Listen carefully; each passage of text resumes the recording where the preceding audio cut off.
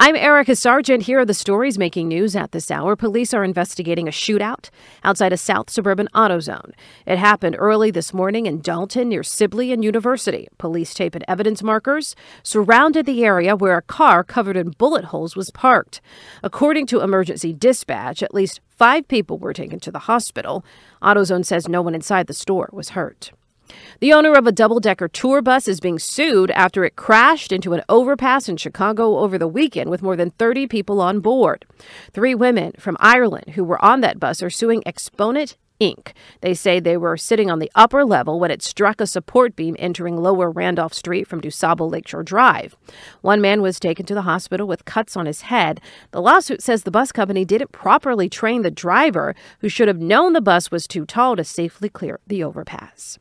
Turning to the weather, cloudier after peaks of sunshine today, a low of 35. Mostly cloudy tomorrow with temperatures nearing 50 degrees. Join us on CBS 2 and CBSChicago.com for news updates around the clock. I'm Erica Sargent.